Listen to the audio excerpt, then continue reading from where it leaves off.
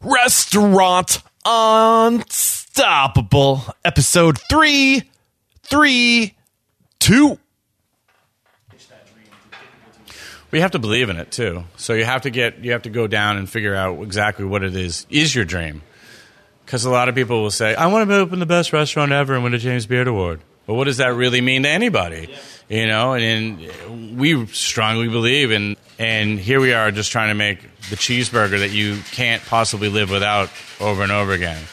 So for us to package that dream, it ends up being fairly easy, like I said, in the sense that it strikes a chord with everybody. There's a familiarity. You can bring your kids and you can bring your grandparents, and you can all have a great time there. Are you ready for it factors, success stories, failures, and bombs of restaurant industry knowledge?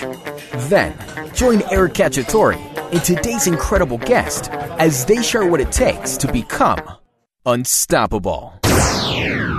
Are you opening a restaurant and stressing out with where to start? Or perhaps you've already opened your restaurant and you're finding yourself completely overwhelmed with the day-to-day tasks that only you know how to do. If you feel this way, I've got good news. You don't have to do it alone, nor should you. Regain control of your business and your life with restaurantowner.com.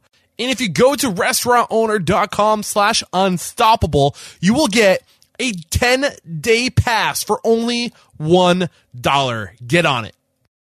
Hiring a consultant to train your staff and to improve your restaurant can be expensive. Wouldn't it be awesome if you could just get advice from world champion baristas and leading restaurant consultants without spending thousands of dollars? Tipsy believes you should have the chance to learn new skills whenever you need to, which is why they have hundreds of hospitality courses available for only $9 a month. To give you a little something extra, as a Restaurant Unstoppable listener, you can also get 50% off your first month. All you gotta do is click the Tipsy banner in the show notes. Get on it. All right.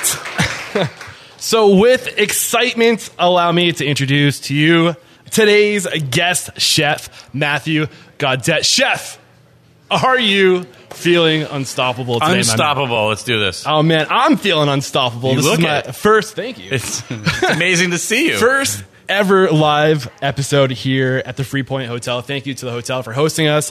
I'm feeling pumped up. This is going to be a good one. So, I'm actually wearing pants too, which is kind of weird. Usually I don't have to wear pants for these. It's just gave me a whole new image of the last time.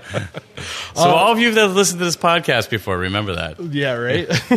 So this is our second time talking. Chef Gaudette was on the show for the first time, episode 106. And that was almost 2 years ago, over 2 years ago. So what we're going to be doing today is kind of picking up where we left off. So if you're listening to this and you didn't catch that episode, hit pause, go back to episode 106, get caught up. And we're going to kind of talk about from, what happened from episode, 106 or 2 years ago to now, like where you are, some of the decisions you made. Then you were the chef proprietor of the Westbridge. Mm-hmm. You had some incredible accolades there, including Best Chef by Food and Wine Magazine, I believe, 2013. Sure. So you were like on a roll, and some things happened. So I'm really interested to find out why they happened and to kind of get that journey from there to where we are today. Cool. So I guess before we really dive into it, let's get that motivational, inspirational, ball rolling with a success quote or mantra. What do you got for us? Oh, wow. This was a success quote. So I think over the past 2 years, you start to learn about what you really want in life. And I think it's about staying true to who you really are and not trying to go for something that isn't necessarily you, and really go deep down to your heart and in your gut and soul and think about where you want to be in life and what it takes to get there. Why does that matter? Because you got to be happy, man. It's a balance in life. You can't just do everything one way. Yeah, I mean, it's tough work. Like, you're Sure. going to do some crazy hours. Like, you need to enjoy what you're doing or you just won't have. There's a time and a place for everything. Yeah. Absolutely. Beautiful. Sure. So I guess from what I understand, 2 years ago, you were crushing it at the Westbridge. Yep. Incredible accolades. What happened from that time we last talked to 2016, I believe, was when, or 2015. I think our last service was New Year's 15. Yeah. So what happened in that time where we left off?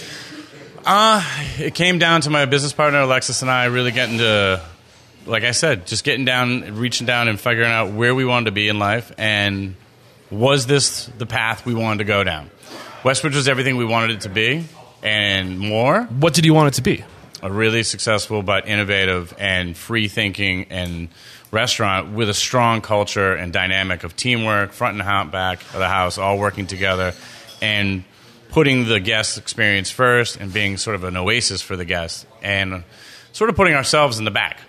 And after a while, those things, it becomes a hard job. It's also hard to maintain the skill level in people. It's a demanding town with a lot of competition for restaurants, as well as labor and help. And trying to get that flowing and continue the flow becomes a grueling work as well. So specifically with the Westbridge, what part about that operation was specifically hard? Maintaining the level of difficulty in the food and the process and the service level that we wanted with the talent level around us. So we'd always get a couple rock stars that would come and go, but then filling in around it was a lot of work. And then I think the biggest stumbling block for that place, too, was a landlord. So we can always talk about landlord issues and things like that, because the restaurant was functioning just fine. But after a while, it wasn't exactly what I wanted to be. I didn't necessarily want to be a chef that was working 6 days a week till 1:30 in the morning, 80, 90 hours a week. It was what I wanted to be 5 years previously, and then we attained it, and it was hard to carry that sort of drive all the way through it because there was other things I wanted to do. And Westbridge was a certain location, it was a place, it was a body, it was a culture, it was a living organism that sometimes weighed us down. The word albatross came up from times. So there was a lot of projects that we missed because of the chain that we had to that restaurant. We had to be there. And it was either so busy you had to be there, or it was not busy enough you had to be there. And then I was traveling a lot to promote it, and it's exhausting. And after a while, I said to myself, I don't think I really want to be this guy 5 years from now. So how do I adjust my life and work life to be able to enjoy more things as the days go on? So one thing I think, as far as business operations goes, and like the industry in general right now is struggling with, is something that you just mentioned not too long ago, which is that idea of finding the talent. And when you're doing something like what you were doing at Westbridge, that extreme, just like from scratch, nose to tail, like deep stuff. We had a mantra there in the kitchen. We do everything the longest possible way. Yeah, which is beautiful. Yeah. And I love that people are leaning in that direction. I feel like we really got too far away from food, but. Yeah. At the same time, the biggest challenge in the industry, talking to all these people I talk to, is finding people. Yep. And when you're doing food at that level, that difficulty must be just the learning curve was really hard there.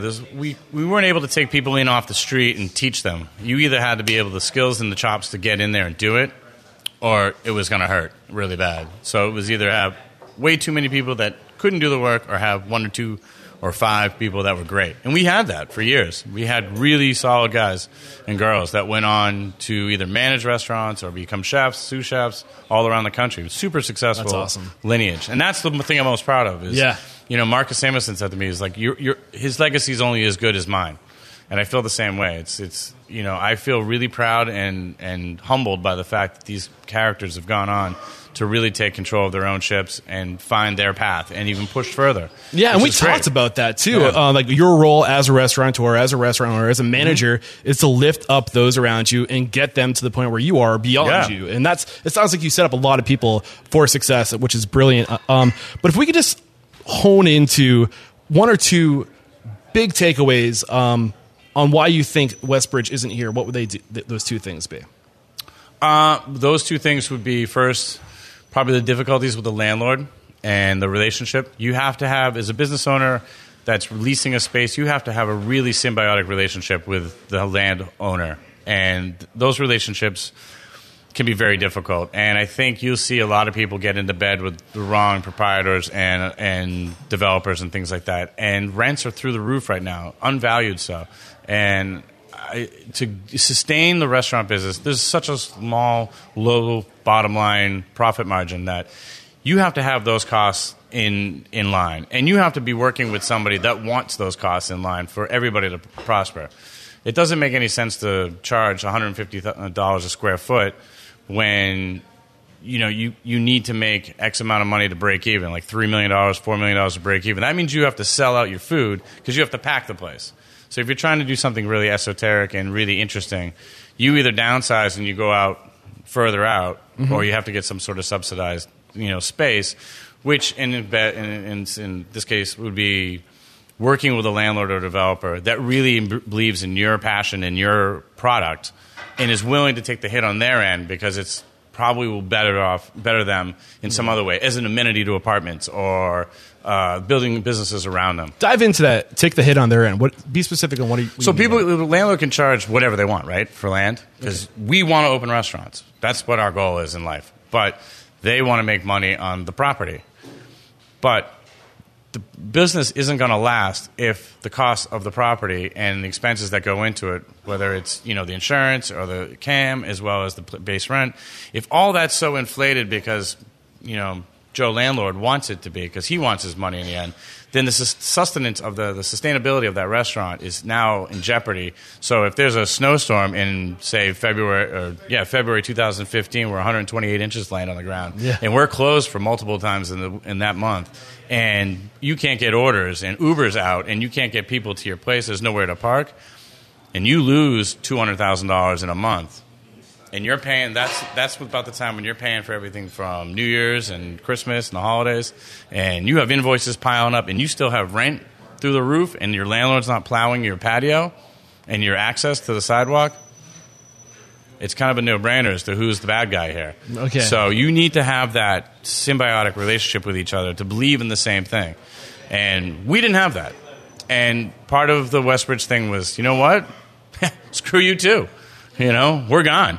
Yeah, it's something that comes up a lot in the show. When we're getting started, we're so just into our own thing, and we can get so blinded by just the North Star, whatever it is we're trying to, what we believe in, and we forget that our investors need to believe, our partners need to believe, our landlords need to believe, because it's what you're doing or why you're doing what you're doing, not necessarily what you're doing that is important. Yeah, I mean, think about it. What really is a restaurant? Is it a place for people to gather and live out a dream for the night and forget their days and their stressful lives and maybe broken relationships or new relationships are being created, or is it an ego-driven, I put food on a plate and I make the best cocktail? I mean, situation where we have better service than everybody else. Is it that, or is it, hey man, can we all get along? No. It's basic, or is it the situation where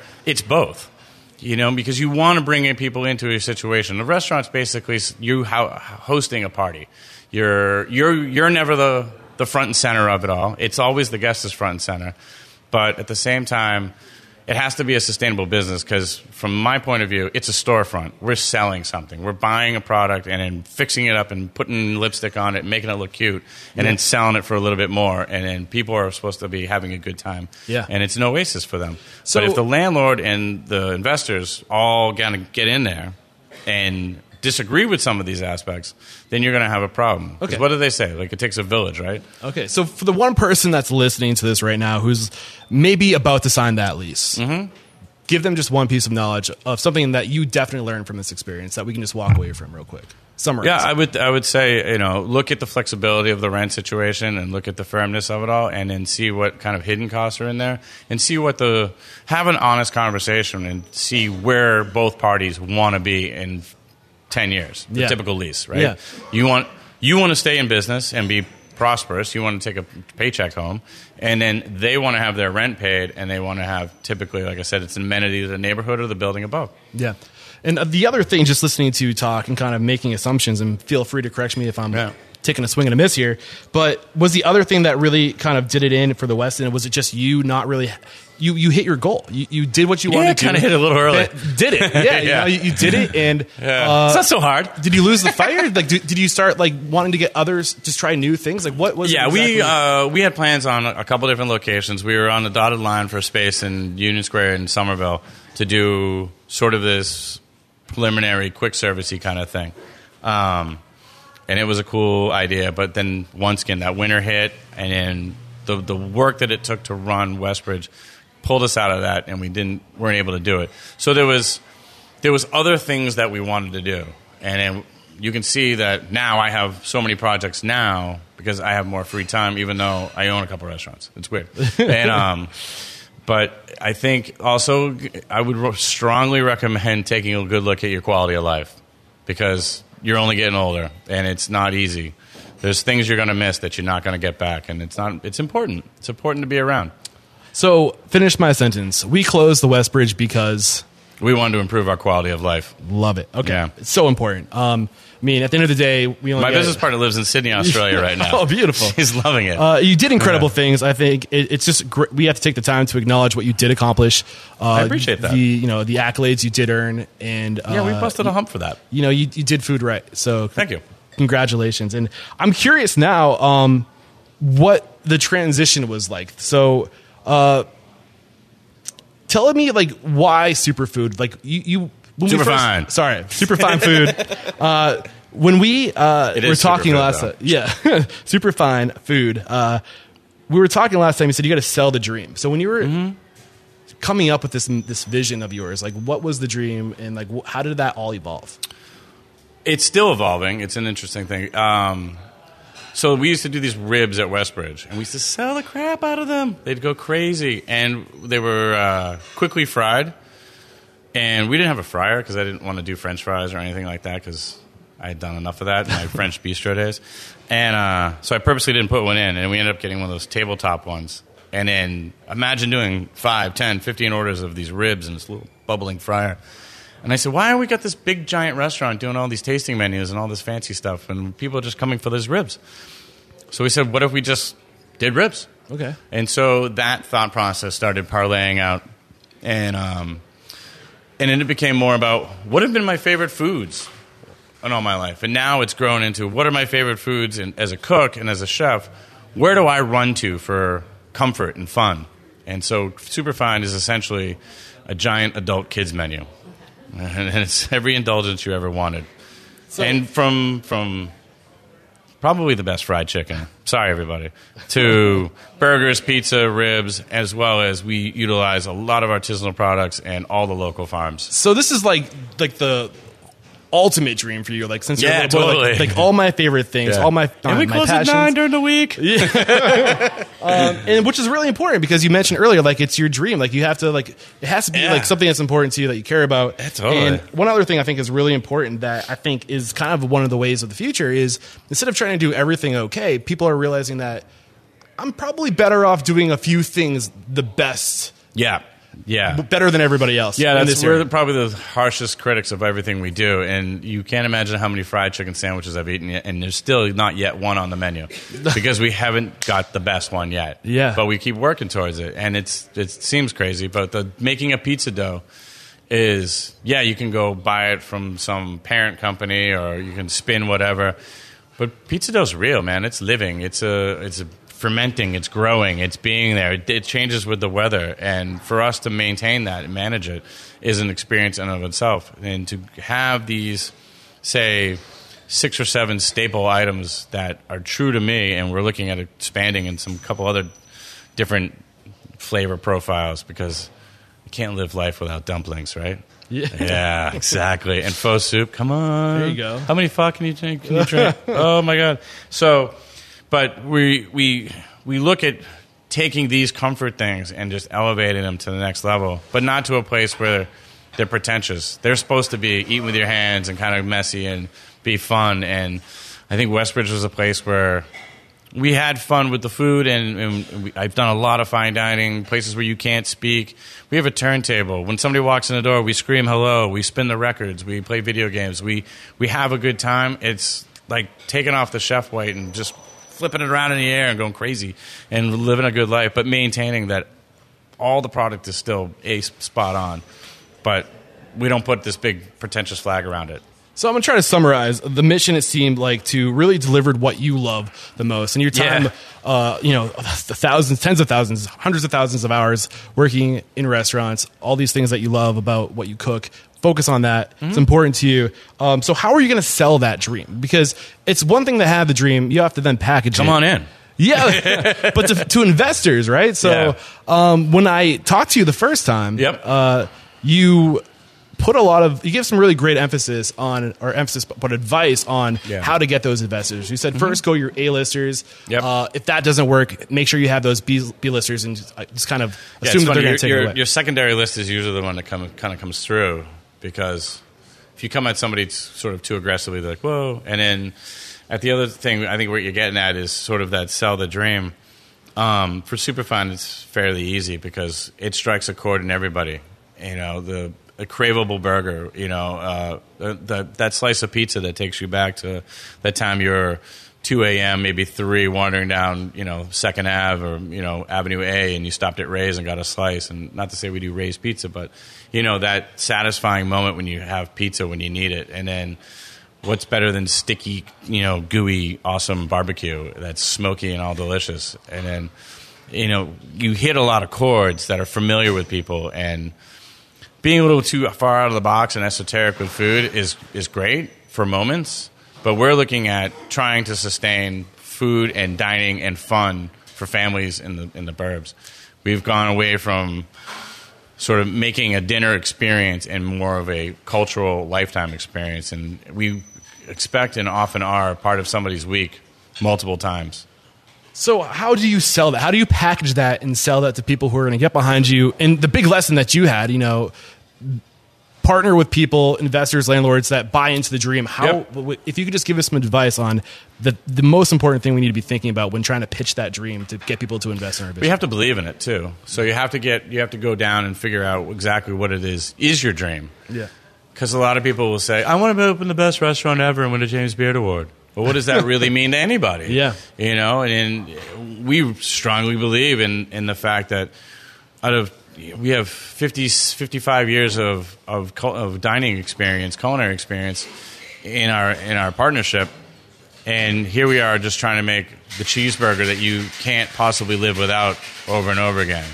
So for us to package that dream, it ends up being fairly easy like I said, in the sense that it strikes a chord with everybody. There's a familiarity. You can bring your kids and you can bring your grandparents, and you can all have a great time there. And why is that important to you? Because that's what it's about. You know, I don't want to be a special occasion place. It's not my thing anymore.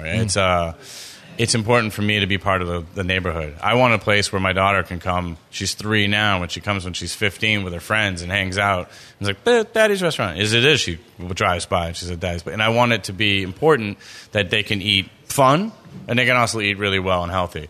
So it's important that neighbor people come in and are part of that. So the community is what makes you. And being more a part of the community has been a really great experience so far. I love it, Chef. And just one thing, listening to you talk, reflecting on some of the big lessons I had, and what triggered it is when you said, I want to be a James Beard Award winner or whatever, like best restaurant, best chef. Right. People who look outward and look at those kind of goals almost never really achieve them. It's the people who look inward, like you've been doing, inner search of what matters to you and getting really just close to the work you're doing and going deeper and deeper into yourself, growing, learning, and finding out what's important, because you need to know what's important to you before you can get anybody else on board. I had a philosophy teacher when I was in college, Professor Wasmer. He was a Jesuit, and he was really harsh about a lot of things, but we had a ethics class. And of course, we're all college kids, so we're like 20, 21 years old. He said, I don't even know why you're here, he'd say to us. You don't know anything till you're 40. And even then, you still don't know anything, so you're still trying to figure it out. And I think that process of finding who you are and what you are is a lifelong goal. And when it comes to entrepreneurship and businesses and things like that, they're always going to change and they're always going to evolve. And you need to be okay with that, for one, but also keep a target on that this is who you are. And I mean, that's why people open multiple restaurants, because they can pass the keys off to the kid behind them or something like that. You know what I mean? But in this case, we're looking to take Superfine to multiple neighborhoods where we can embrace those communities. I love it. So let's talk about opening the restaurant, finding the partners. Did you learn anything from your experience at Westbridge? And did you apply those lessons to open Superfine differently? Yeah, I looked a lot harder at the numbers. Trying to come up with the equation. So opening a restaurant, probably any business ever, is basically a simple math equation. You have square footage, you have base rent, you have how many people can come in there, you have the product that's going to drive the people in the door, and then that price point gets decided on that, and because of seating and whatnot. So you create this math equation, and there's a lot of people that open restaurants ambitiously and then close them because the math equation didn't line up. Westbridge was an easy sell because we had a pretty decent equation over there. So it sounds like you just were generally more proactive, less reactive, really thinking about what you're going to do and why you're going to do it. Yep. Yeah, I look at square footage. I look at communities. I talk to our bank advisors. We look at how traffic is. We look at parking. Manchester, there's none. Marblehead, there's a ton.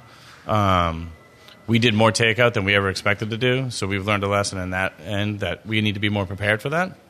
But we look at just sort of the general competition level, and then we look at the base value and the rents, and then what the landlords or developers are promising as a maintenance level. So Manchester, we got the space for next to nothing, but we are involved in all the internals. We don't have any recourse if it floods.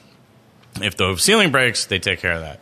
Whereas the next place, if we have to change the wiring in the walls, they take care of that. So you get these relationships and that you want to work together with the landlords. So we build these models, so to speak, mentally, and then work them out. And there's plenty of places that we pass on because they just don't work. Okay. So, yeah. So I'm curious about partnerships, too, which is a big part of, being successful in this industry is finding the right partners, knowing your lane, staying in your lane, finding people who are good in different lanes, like you were talking about with Alexis. She was a rock star in the front of house, and you were a rock star in the back of a house. And that really allowed you to have that impact and go deep on your work, and she could go deep on her work. With this situation, you're with a bunch of chefs. Yeah, so we're with a bunch of knuckleheads. Yeah, so how is this changing that holy partnership that's so important? Like, how is that different? I think it's because it's such a relaxed place that it's a little bit easier. We've hired well. We have some decent people. Culinarily speaking, we're pretty well tapped in. The front of the house situation, because it's quasi fast, casual. We do have a counter, but we do go to tables. I don't know. Check your suburban dining. I mean, it's it's not the same as down here or even in the city. We're learning, but at the same time, I think it's an easier situation because people are a lot more easygoing. I think the community is, dare I say, more fun at times. Okay. And not necessarily as picky. Although they can be really picky about the oddest things. So, I mean, you just never know what you're going to get. People are different everywhere. So, so what I'm hearing is you're countering your partners. You have 3 chef partners. You're countering this by really being smart about who you're hiring to kind of take over those areas that you're not you're in love with. Yeah. Do you think that your success had anything to do with your ability to attract onto yourself these incredible new hires? How does that play into it? I never really consider it. Yeah? I just consider we're an opportunity and we're a bunch of fun guys. Like we just, I don't know. We take the take the curtains down or whatever, and just this is how it is. So it's fun. Dive into that. Why do you think people are interested in joining you? Why are you attracting this incredible talent when everybody in the industry is just crying and dying on the inside because they can't find anybody to come work for them? How are you finding these great people? We're just not driven by ego. It's not about that. It's I still firmly believe in helping and advising and developing talents and people and things like that and learning as I go. And I just, put the guard down. A lot of my peers and contemporaries, some are awesome and some have, these massive egos that, what we were just talking about, they believe their own hype. And that doesn't do you any good. And that pushes people away oftentimes. Mm-hmm. So what do you think it is specifically that these people see, but about you and your partners, when you lift up the curtain, they can see you for who you are. Who are they seeing? What is it exactly? There's a little bit of vulnerability, but there's also an honesty to the food. I mean, and just the way of doing business. And we don't hide numbers or ill will or any happy moments. It's all out there. It's all good.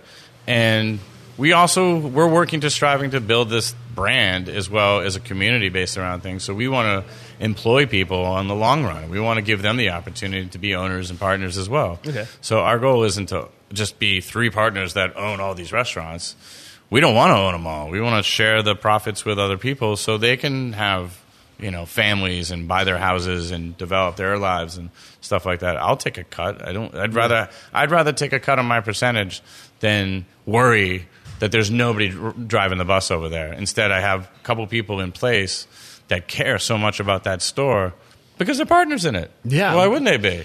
Dive into that. Go further about why it's so important to have skin in the game, to have a piece of the business. Why do people give, pardon my language, more of a fuck when that happens? They will. I mean, it's... Why?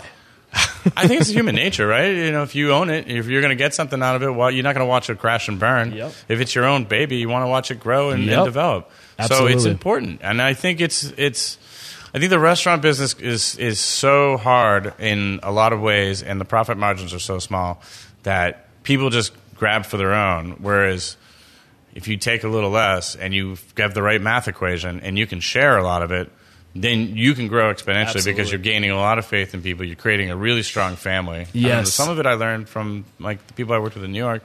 There's a lot of people that I worked with at 11 Madison back in the day that are corporate heads for Union Square Hospitality Group or, gone beyond. So I know I love the emphasis that you put on during our first interview over 2 years ago on your role as the owner, manager, whoever the leader is, to develop those people.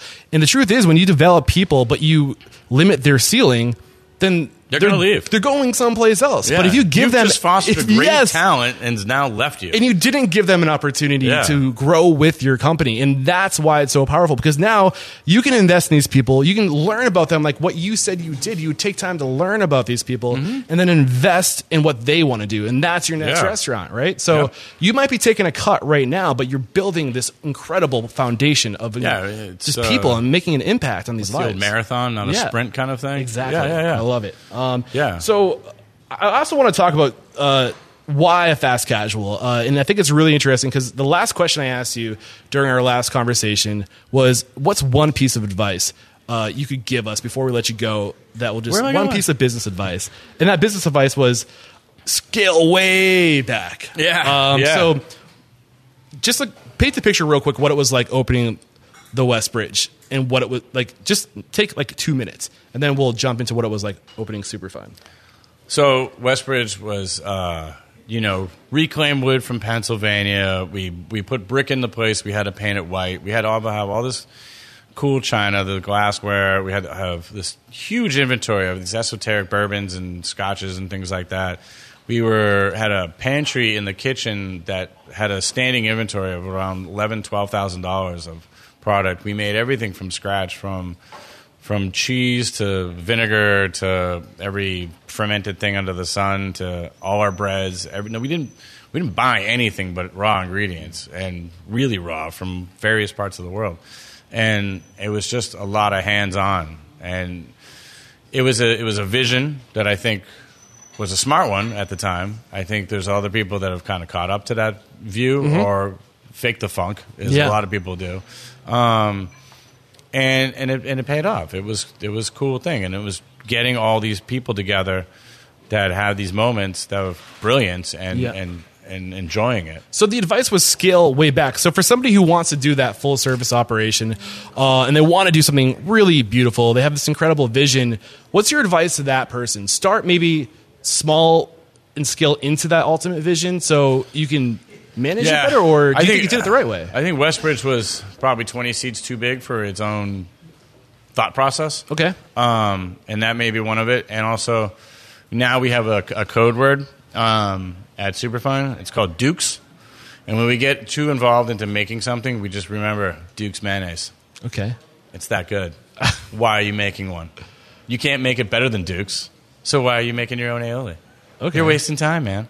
At Duke's. So we scaled way back, and so we focus on having this small menu of perfectly executed simple dishes, whereas Westbridge was, like I said, millions and millions of little components. We must have done, we were averaging, I don't know, 300 to 400 dishes a year, Wow. maybe more.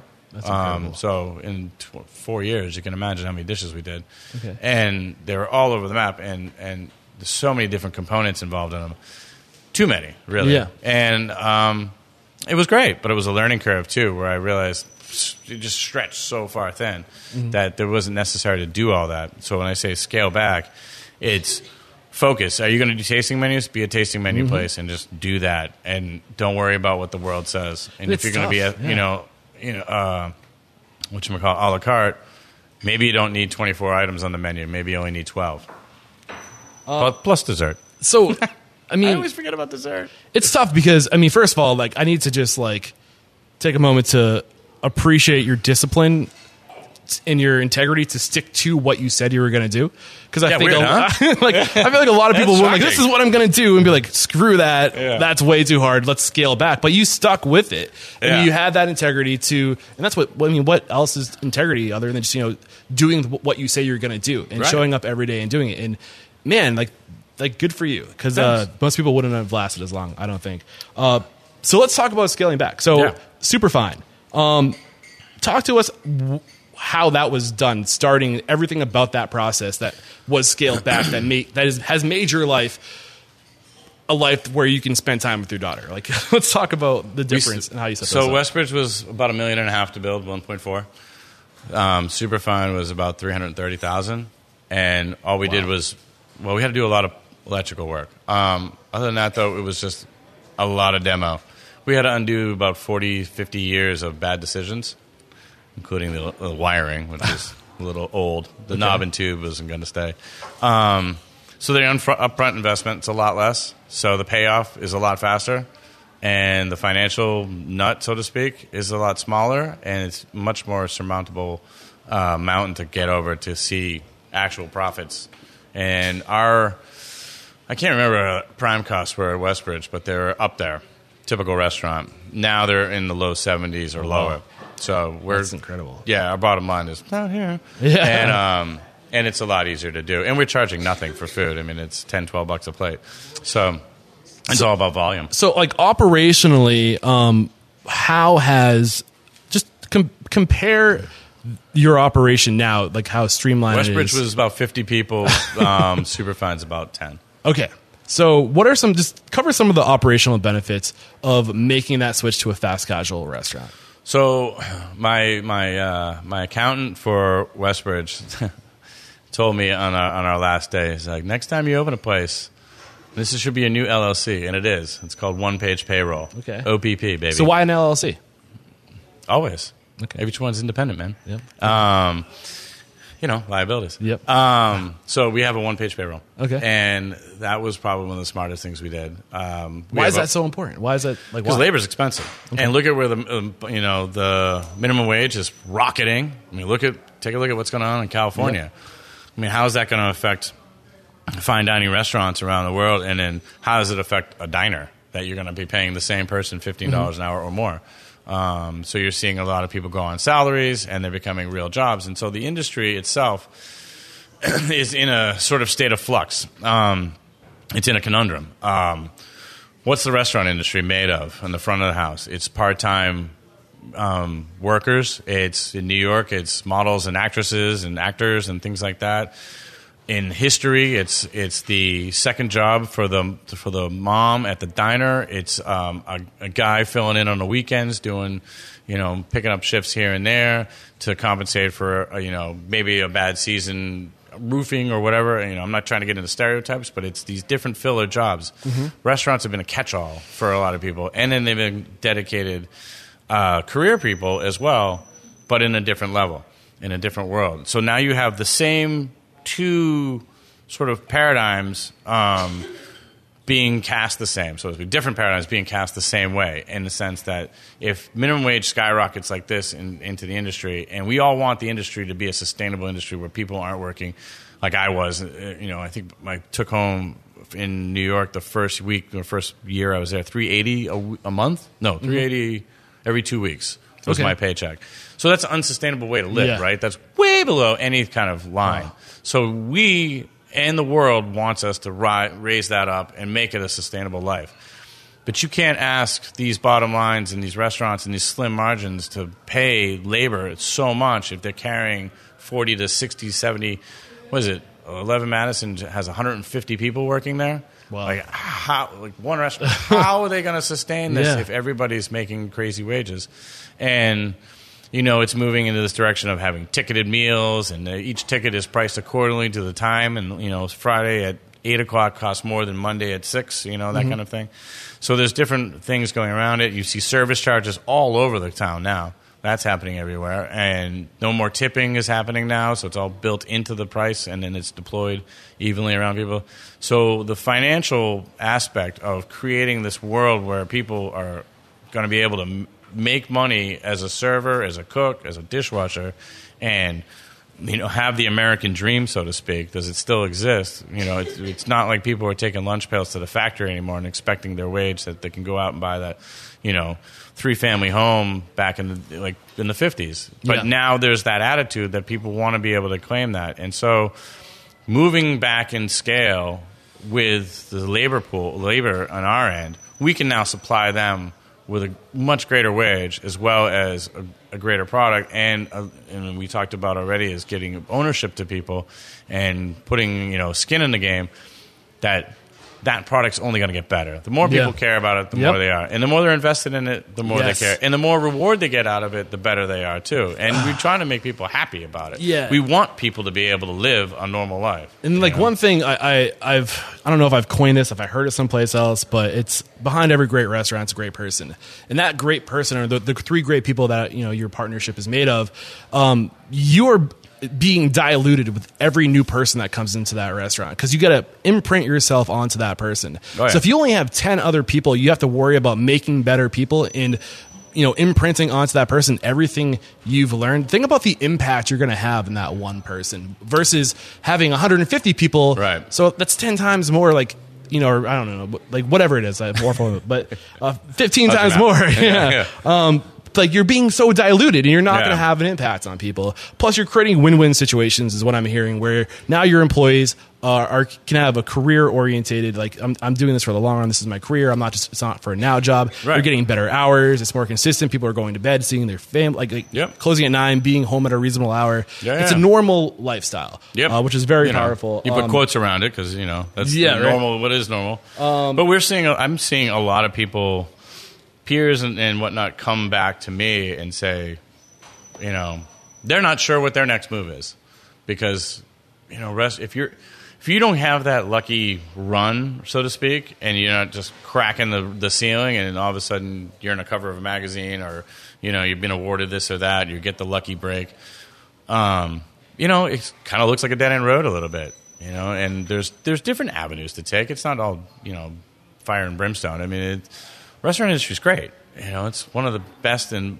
oldest and coolest things to do. Yeah. But you have to find a way that you can sustain happiness in it too. Are there any other benefits to this idea of a fast casual that you've noticed that you think are worth sharing before we move on? Benefits of fast casual? Like operationally, or? Yeah, I mean, it's... What about training? Training? Yeah.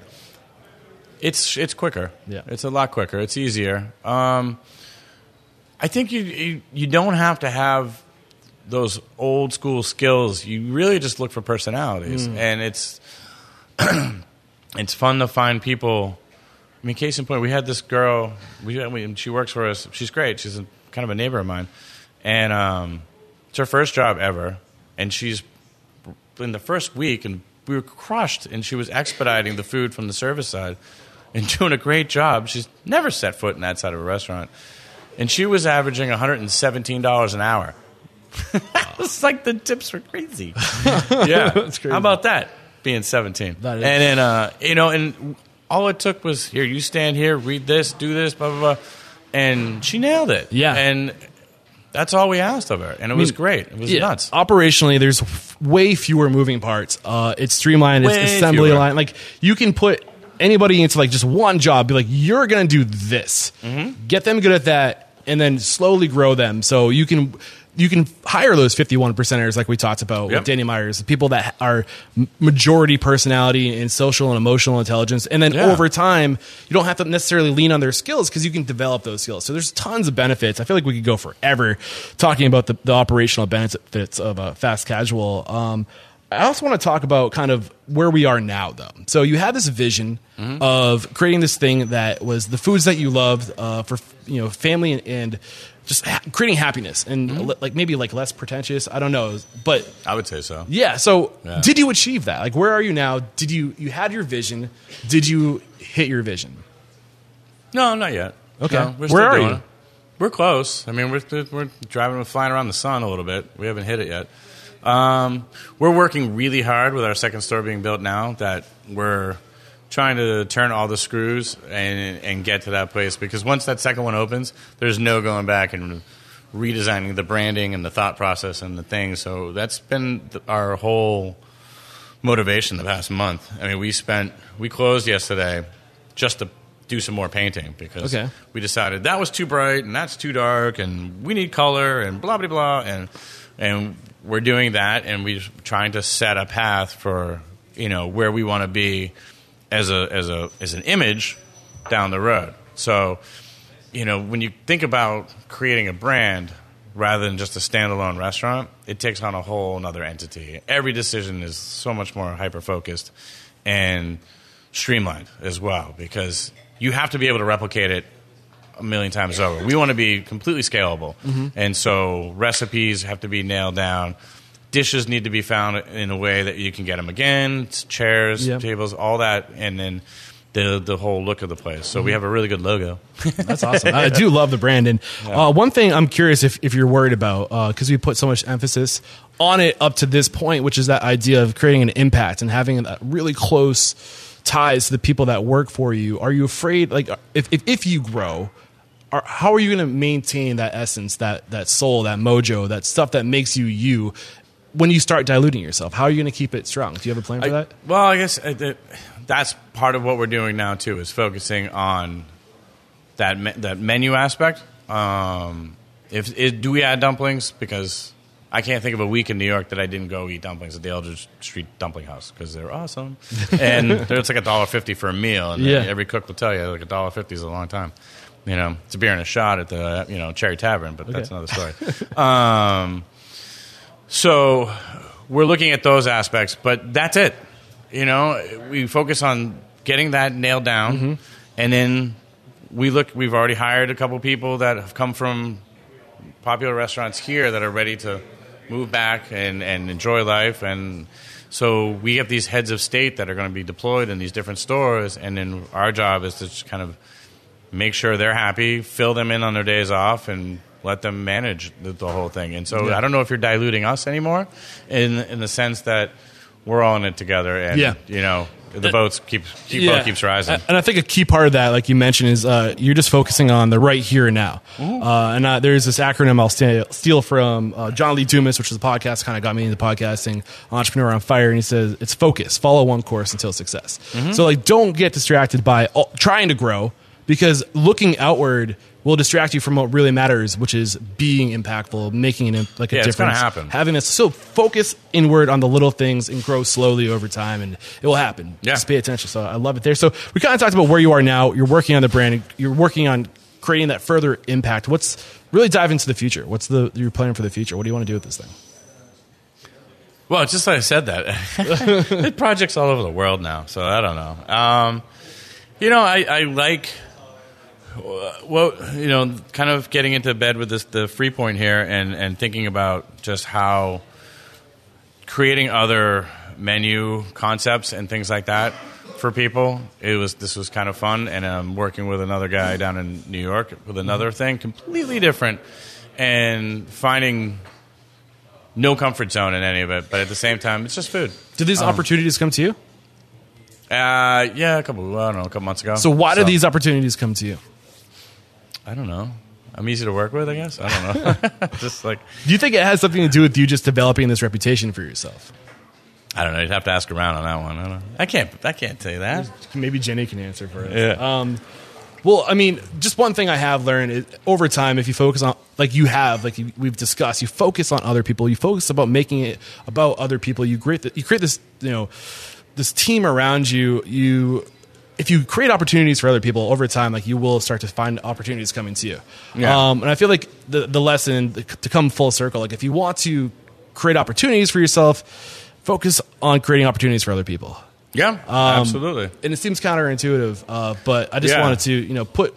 Yeah, I think these other opportunities that I'm starting to work on now are, kind of partnerships with another old friend of mine, in the sense that we've always danced around the idea of he was a front of the house guy, I was a back of the house guy, and what if we did something together? So he's got a situation in a couple places where he's potentially the partner, and once again, I'm just kind of subbed out.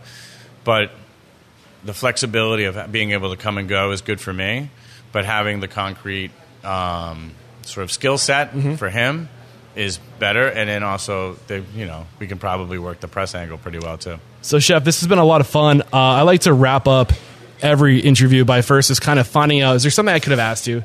Something that we didn't get to talk about? Something that maybe like a big lesson that you learned in these 2 years since we've last talked that you would like to share with us now?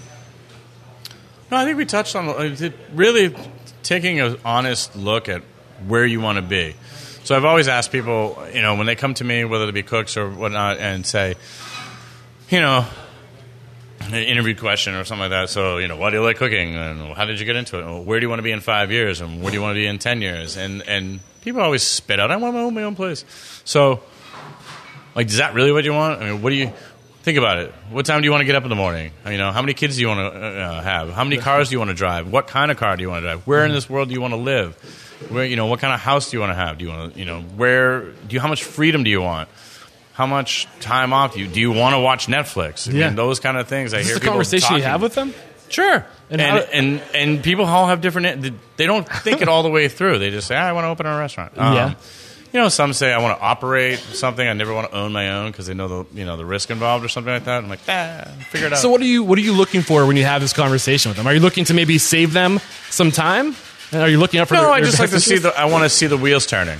Yeah. And that's when you're what you're dealing with, and the response there will also give you how much investment time there is and what the investment is. So somebody wants to own their own restaurant, or somebody says, I want to work, I want to drive a G series, and I want to have a boat, and I want a big ass house in this part, and this. I'm like, all right, so this is how you're going to do it, because you can do that. Yeah, you can obtain it. Yeah, you just have to work really freaking hard to get there, and you have to give up everything else. Yeah. But if that's what you want, go for it. Awesome. It's not a bad thing. I want an apartment in Paris. That's it. That's what I'm working towards. You're almost there. I feel like it's right here in the corner. There. I got a 6-year plan. Don't worry about it. We'll see. We'll do this in 6 years. We'll see how I'm doing. I'll be ready when you're ready, Chef. So this has been a lot of fun. I wrap up every episode by calling somebody out. So who is one independent restaurant operator, somebody you admire, somebody you think would be a great guest mentor on the show like you've been for us? Did you get my email? No. No, I didn't. No, so my thought was just because I saw them the other day and their whole crew, but is the cats that are behind Parlor Sports, Trina Starlight, and Paddle Inn now. Okay. Bo and Trina, Josh Childs and Childs. All right. And Susie. Josh Childs, Susie. Yeah. Look out, guys. I'm coming after you. I'd love to get you on the show. Yeah, and they're good folk. How can we connect with you, Chef? If we want to be a part of this thing that you're creating, super fine, what's the best way to connect? Well, you drive up to Manchester on 127, you stop at 25 Union Street, and you scream when you open the door. All right. Yeah, that's the best way to do it. All right, that's it. So thank you so much for joining us again. And I just want to shine light one more time on people like you who do take time to make impact, to make it about other people, and just to make it fun. So thank you for being you. And there is no questioning, Chef, you are unstoppable. Word. Thanks, buddy. We'll cut it there. Thank you. Cheers. Yeah. I am only 4 minutes over. I said 4 minutes over. I did pretty good. Awesome. That was it? 4 minutes over? Well, we're going to turn the tables, I think, a little bit now. We're going to chat with Eric. That sounds still good for you? Yeah, absolutely. Perfect. Jared put my beer too far away, try? and I didn't realize it until halfway through the interview. Good job. Thank you. All right, guys, so I hope you enjoyed the episode up to this point. It was a great first experience going live. Special thanks again to Chef Gaudette and to the Freeport Hotel for hosting this event. Now, we're going to take a quick break to thank our sponsors, and we'll be right back. And Jenny Johnson, who was moderating the event, interviews me. After studying over 300 successful restaurant professionals, I've discovered that to be successful in the restaurant industry, you need skills that go far beyond knowing how to cook. All of our guest mentors are damn near experts on business operations, systems, and culture. That is not a coincidence. That is what it takes to be successful. This is exactly why I tell everyone I know who wants to open a restaurant or is in the restaurant business to get a membership to restaurantowner.com. For only $29 a month, you have access to over 300 templates, including business plans, checklists, forms, manuals, and procedures. In addition, you have countless resources at your fingertips. To join a community that has helped over 40,000 restaurant owners make better lives for themselves, head over to restaurantowner.com/unstoppable. And because you are Restaurants Unstoppable listeners, you will get the first 10 days for only $1. Again, that's restaurantowner.com/unstoppable. Whether you're just getting started in the restaurant business or if you're a seasoned veteran, there's always something new to learn. That never ends. But what hasn't changed is the time you get to learn. Tipsy has taken everything you need to know and put it in one easy-to-access location. With Tipsy, you can learn what you want, when you want, by accessing an incredible library of video courses on topics like food and beverage, service, marketing, and business operations. It's basically a one-stop shop for everything you need to run a successful restaurant. You can also use Tipsy as a staff training tool. Through the management platform, you can select the courses that matter to you and schedule them out to your employees in a few simple clicks. Individual memberships are only $9 a month, and as a Restaurant Unstoppable listener, you receive an extra 50% off your first month. So what are you waiting for? For $4.50, you can have access to this incredible resource right now. Just find the Tipsy banner in the show notes. All right, we're back, and now it's time for me to be in the hot seat. Here it is.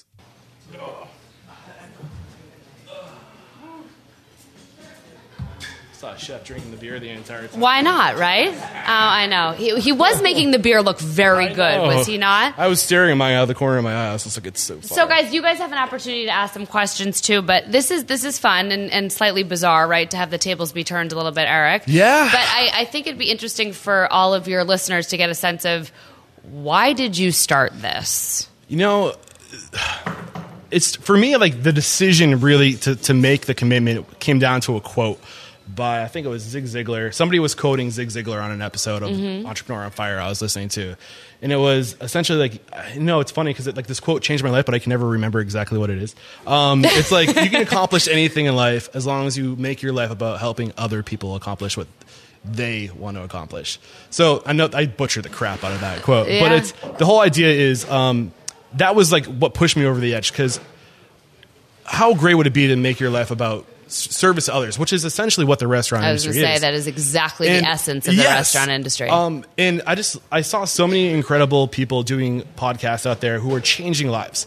And I don't want to get too mushy-gushy, but podcasting changed my life in the sense that I was lost when I was 26 years old. I was a commercial pilot, and I didn't want to do that anymore. It was not right for me. And I had to make a decision to resign from aviation. And I did not know where I was going to be. I love the hospitality industry, but I was $200,000 in school loan debt. You weren't going to go further down than that. Exactly. Right. So how can I do what I love? How can I be a part of an industry I love and help, and still be able to help people? So, why I love the restaurant industry, and I've kind of figured this out over time, it's because I love to... I've always been a supportive role in the restaurant, So I was never the rock star chef. I was never the rock star bartender, server. I was the guy. My favorite role was maitre d', host. Like anything I can do to make everyone else's life better. Bar back. Like I loved helping other people, and I get to do that now at the podcast. So, all right. So you mentioned Entrepreneurs on Fire. What are some other podcasts that you like listening to? Right now, the big ones for me, School of Greatness by Lewis Howes is a great podcast, which is really kind of similar to what I'm doing. Kind of making an example of incredible people and just getting inspired by them, learning what it takes to be great. And there's that. There's the Art of Charm, which is a lot of fun to listen to. And I can never remember the host's name, which is kind of embarrassing. It's a funny name. Jordan Harbinger. Okay. There it is.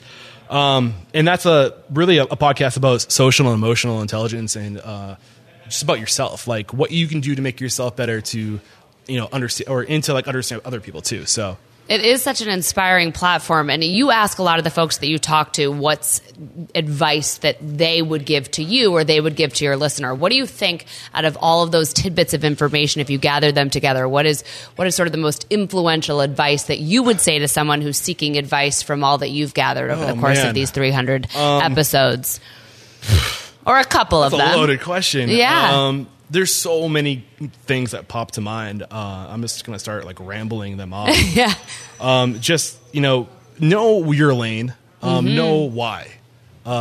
So you can only find out why you love what you do unless you get out there and try different things, do stages, get experience, and just, just evolve inward. Don't look outward for the answer, look inward for the answer, and just do a lot of self-reflection and find out what matters to you. And the best way to do that is to read, surround yourself with other incredible people, let their influence, their story, their journey, their opinions, just get as many different opportunities to rub off on other people or other people rub off on you. So you'll over time, you'll find what matters to you. And you can't really do anything great. You can't have a dream like Chef was talking about. You can't do anything really impactful unless you know what the frig you want to do, what matters to you, because you're going to have to pass that off to everybody else around you. You're going to have to imprint that on everyone else you touch. So you have to know why you're doing it. So take the time, get the experience, figure out what you're doing, and then know your lane. So Chef mentioned earlier the power of partnerships. We got into it a little bit more in the first interview, but you're going to need to be good at a lot of things. Find out what you're best at, and kind of like what he's doing with Superfine, he's doing certain items on a menu really well. What things can you do? What skills do you have that you can start doing really well, and just do that friggin' thing better than anybody else, and you will attract onto yourself the people who have the skills that you lack. So focus on being really good at a few things, and attract onto yourself the people that are good where you're weak. And don't make it about growing fast. Grow inward, grow those skills, grow your knowledge, and be patient is something that comes up all the time on the show. Just be patient. We want to have that 150-seat restaurant tomorrow. Where can you start right now? Patience. Patience. Get that food cart and start figuring your shit out. Okay. And over time, if you focus on making an impact, you'll get there eventually. But you got to start where you can. Don't go too big. Scale back. Those are just good advice. Yeah, I'll keep going if I don't stop. So. No, I hear you. Now, let's talk about you. You and I had a conversation before we actually met today, just about this particular Q&A. We were talking about trends, and you had sort of this reaction, like, I don't do trends, I don't talk about trends, and so share with folks what it is about sort of that idea of. What do you see as the future of trends in the restaurant industry that doesn't quite settle from what you've gleaned from all of these talented folks? I'm going to say now there's 2 reasons why I don't like trends. So if I don't come around and make a second point, remind me that I said I was going to give you 2 reasons, because I'll go off on a bunch of tangents. So the first reason why I don't like trends is because of what Chef Gaudette shared with us. He isn't chasing a trend. He's chasing what's important to him, what matters to him, what his vision, his dream is. You don't get into this industry by copying someone's vision, or you can do that, but you won't create anything truly special. So don't be looking at what other people are doing and copying what they're doing, because that's not what's going to, they weren't trying to do that. They were doing what was important to them. And today, this is the second point. This is why trends aren't a good idea. Today, the world's so fragmented in the sense that we get information from everywhere. So what would have taken years for a trend to develop 10 years ago to the point where you learn about this, you can make it important where you are now. That trend that's important or really impressive in San Diego is going to be really cool in New York next week. And because of this ability to spread information, things are really cool right now. Like trends are coming and going faster Right. than ever. The time that it takes you to build a business plan, find a team, get investors, and open a concept based off of a trend, the trend's going to be long gone. It does not work anymore. It does not make sense. Well, that plays along with that notion of sort of stay in your lane. Exactly. You know, really understand Yeah. what drives you, Yeah. what evokes passion in you, and then go with that. Yeah, at the end of the day, if it is successful, what's going to drive you isn't how well you nailed that trend. It's going to be how passionate you are about what you're doing. How you sustain. Because you need that endurance. And you won't get anywhere if you don't have that passion, that fire in the belly that like pulls you out of bed every day because you love what you're doing. Who is the person that you're dying to have on Restaurant Unstoppable? I don't want to say it because I feel if it happens, then I'm putting all this pressure on Did you myself. get afraid you're going to jinx yourself here? Or? You know, I would love to get Danny Meyer on the show. He's been called out a bunch of times. Yeah. Rick Bayless has been called out a bunch of times. Yeah. These dudes are like on a celebrity status, so I get that they're busy. You know, but sometimes I'll be honest, I get the best interviews from those people you've never heard of. It's true. So don't tend to agree with you. Yeah, don't be blinded by the limelight. I'm sure they're incredible people, but for them, it's not going to be special either because it's just another interview.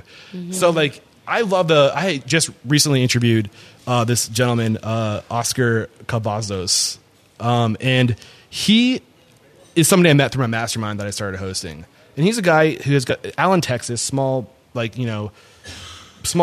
don't know the population. I'm assuming it's small. It's a tiny Maybe little it's big. place I in could be wrong.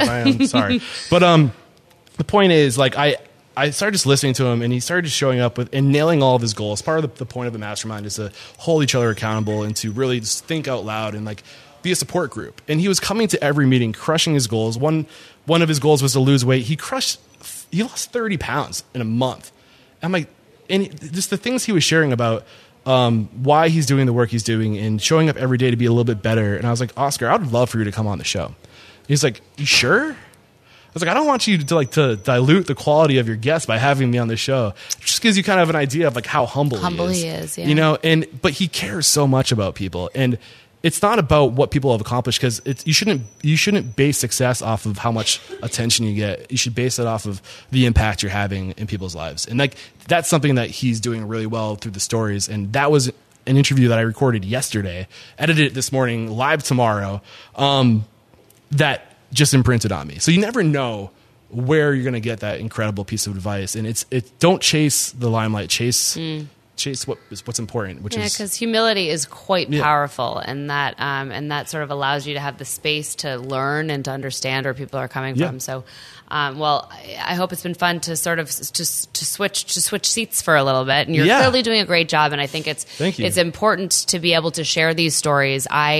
I find there's nothing more compelling than this hospitality industry, and it is in a lot of ways a thankless industry, and you really have to have a little bit of selflessness in your soul to be able to give of yourself again and again and again in that industry. And so for you to, sort of dedicate your professional life to showcasing those stories is pretty cool. Thank you. So it's been a pleasure meeting you. You as well.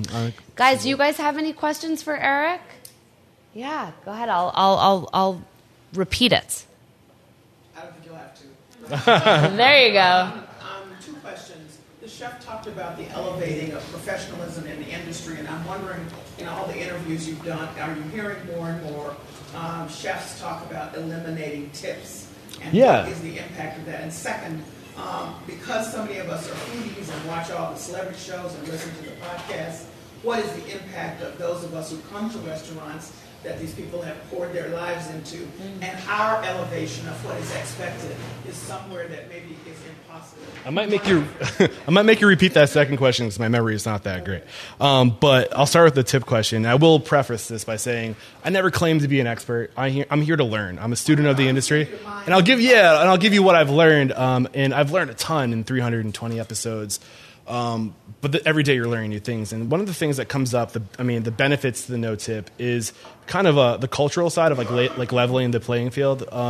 Because the back of house, going to culinary school, it's competitive today too, because with social media, like the food is getting better and better and better, and you need to know your stuff. And you put in crazy hours, you beat the crap out of your body, and they're going home making like not nearly as much as the front of house, and you can come in with almost no experience and really just crush it. So it's important that we take care of each other, and I think that's why a lot of people love the idea of the no tip policy, not just because of the minimum wage increase, and we have to have a way to kind of like governor that, which is a part of it too. But it's we're doing it to be proactive because of the minimum wage increase. We're also doing it because it takes a team, to not fly a ship, but what do ships do? Sail. Thank you. Sail. Jesus. It takes a team. In due time, we will have ships that fly. So and there's difference. Like one of the solutions is the no tip policy. It's kind of an outdated way of doing things that I feel like we need to evolve out of. But there's other solutions. Fast casual is another one of those solutions. Eliminating the server altogether. And then the other solution is some restaurants are doing something where you're cross-training everybody, front of house and back of house. And you all make the same amount of money, and you just take turns doing things. So that's one thing that's really cool too. Yeah, I sit on the board of the Massachusetts Restaurant Association, so it's a constant conversation. And the thing with the restaurant industry is there are so many nuances. Where we're sitting tonight here at Freepoint is a totally different scenario than Superfine, when you're in a city versus you're in a suburb, and it's really challenging to make an across the board. I mean, we see this in every aspect of our lives, but in a world that is constantly evolving, it is a big challenge. I think the greatest thing we're seeing is what you just mentioned, sort of that equal training behind the house, in front of the house, because that's where the restaurant industry is evolving. We don't want to have fast casual take over to the extent that we're eliminating that interaction that we're able to have with our servers, with our bartenders, with our maitre d's. We want to be able to sort of still engage in that way and not eliminate all interpersonal communication. So that to me seems like the most promising. Was that what you're hoping? I was curious, okay. Because we're starting to hear about it more in Boston. Yeah. Yeah. And I'm really happy I mentioned that I was going to forget what you were going to ask, or the second question, because I can't remember what you asked. Well, the second question is because so many of us have great interest in food. Yep. In your podcast and your emphasis in just different ways of looking at the food industry, the people who are in it, and we like food, that our taste and our expectation level has, I think, elevated. And I wonder what is the pressure or what is the impact on many of the people that you've talked to? Are they feeling that in the restaurants? Are they come to a place and have even unreasonable expectations? I have this theory, and it's just a theory. Again, I'm not an expert. I'm just spitting stuff out that comes into my head. And one of the biggest challenges, we kind of touched on it earlier today, is the idea that there's not enough good employees out there. It's really hard to find passionate people working for you. But because everybody's raising the bar on their food, I wonder if the hiring pool there's some things that play into it, like there's not as many people being born, or like that there's fewer people being born, so like that age group is getting smaller, and people are getting more educated, so like they want to get paid more or they have specialized knowledge, so that's part of it too. But I think another part of it is, collect your thoughts, Eric. Tangents, I told you, they're dangerous. Oh man, I totally lost it. It happens. Man, they'll come back to me. This happens a lot. The question's on. Now I'm just feeling silly. No need to feel silly. This happens all the time. Yeah, pressure. So here's the thing: the bar is being raised everywhere, right? So food's getting better and better, and to deliver food at that level, you need to be skilled. So and you can't survive off of frying potato, like off deep fried food anymore. So like everybody's looking for that same talent. And there's more restaurants opening. Plus, you have people buying everything offline, so retail is going away. And the only way to fill these spaces is to put restaurants in them, because you can buy food actually from Amazon, but it takes a long time to get there. You're hungry now, so you're going to go to a restaurant. So you have all these places opening, all looking for the same level of talent, because to be competitive, you need to be just as good as all those other places. So the hiring pool has stayed the same. Good restaurants are everywhere now. So I think, but it's also a good thing, because it forces us as restaurant owners to not just to not be transactional. So we've gotten really far from we like Maslow's hierarchy of needs. Your most basic needs are a paycheck and security and a roof over your head, right? So you get those things. Everybody, like any restaurant owner, can provide those things. But now we're being forced to feed into people's higher needs, because to attract on the best talent, you need to feed into their higher needs. So it's forcing people to evolve and to be transformative, not transactional. So that's a good thing. So to summarize, like, there are some good things coming out of this. It's forcing us to evolve and be better people. And Chef Gaudette is a perfect example of that. Like, he attracts all these incredible people to himself because he cares about them. He's investing in their careers.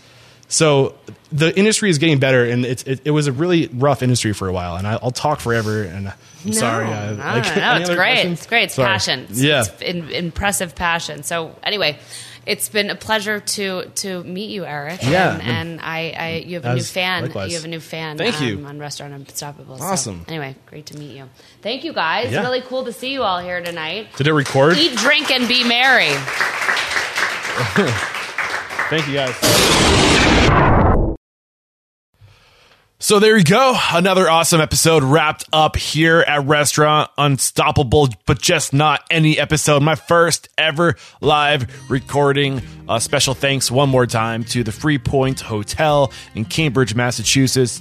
Chef Gaudette, Jenny Johnson, everybody for just doing this podcast. It was a ton of fun. And I think the big takeaways in today's episode, obviously, is just doing work that really fills you up, doing work that contributes to your ultimate goal in life, or what Chef called was his dream, and just having a lot of purpose behind the work you're doing. And as far as operationally, there's tons of benefits that Chef shared with us regarding his fast casual concept, the operational benefits versus what he was doing with that extreme from scratch, nose to tail, everything the hard way approach with Westbridge, which was amazing while it lasted. And just the power of relationships, the power of partnerships, making it about your team, growing your team, and investing in your team, sharing the piece of the pie is a huge, big part of it too. I think just everybody having a cut and sharing the wealth, and you might lose the monetary value up front, but in the long run, when you share the piece of the pie or pieces of the pie with everybody, you're all a little bit better off, and it's a much more sustainable lifestyle, and over time you can really build something special. So tons of great topics and things covered in today's episode. One more time, Chef Gaudette, thank you. And I hope you guys enjoyed that ending there. That was kind of fun to have the tables turned on me, and I can't wait to do more of these live events, guys. That's what it's going to be like going forward. I hope it's better. I hope you're liking the direction I'm taking the podcast. Let me hear your thoughts. Shoot me an email, eric@restaurantunstoppable.com. I'm on Instagram and Twitter, Eric Cacciatore. Facebook/Restaurant Unstoppable. Shoot me those requests for the 101 chats. I love those requests. And keep those 5-star reviews on iTunes and Stitcher Radio coming. My goal is to break 100 reviews by the end of May. We're at 91. 9 more to go, guys. Keep them coming. I'll give you a shout out if you do. I'll call you out in the next episode if you leave that review. And that's it for today, guys. Thanks so much for sticking around this long. And until next time, peace out.